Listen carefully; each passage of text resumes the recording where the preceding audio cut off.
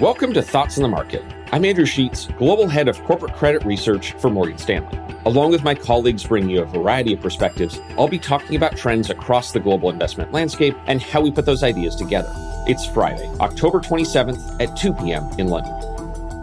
Credit has a reputation of being the scouts of financial markets, sniffing out and detecting danger well ahead of others. In 2000, 2007, and 2011, to name a few, credit markets started to weaken well before other asset classes in flagging danger. The Federal Reserve used credit spreads as one of their most important measures of financial stress.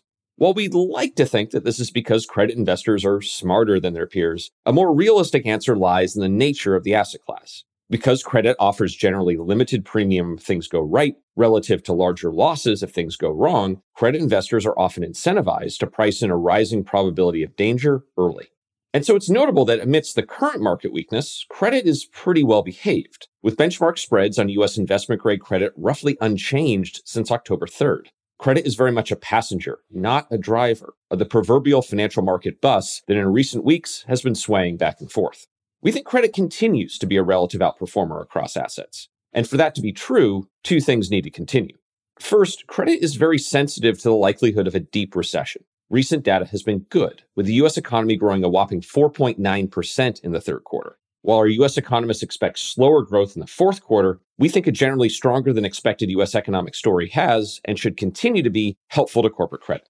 Second, credit has managed to avoid some of the bigger headaches surrounding other asset classes. Credit's valuations are less expensive and closer to average than U.S. equity markets. Credit is less sensitive to volatile interest rates and enjoys a more stable base of demand than U.S. mortgages. And the outlook for future supply in corporate bonds looks lower than, say, U.S. Treasury bonds, as companies are starting to react to higher rates by borrowing less. Credit has a well-deserved history as an early warning signal for markets. But for now, we think it is better to view it as a financial markets passenger. Government bond yields and earnings are in the driver's seat and are much more likely to be important for driving overall direction. For now, we think this can suit credit just fine and continue to expect it to be a relative outperformer. Thanks for listening. Subscribe to Thoughts on the Market on Apple Podcasts or wherever you listen and leave us a review. We'd love to hear from you. The preceding content is informational only and based on information available when created. It is not an offer or solicitation, nor is it tax or legal advice. It does not consider your financial circumstances and objectives and may not be suitable for you.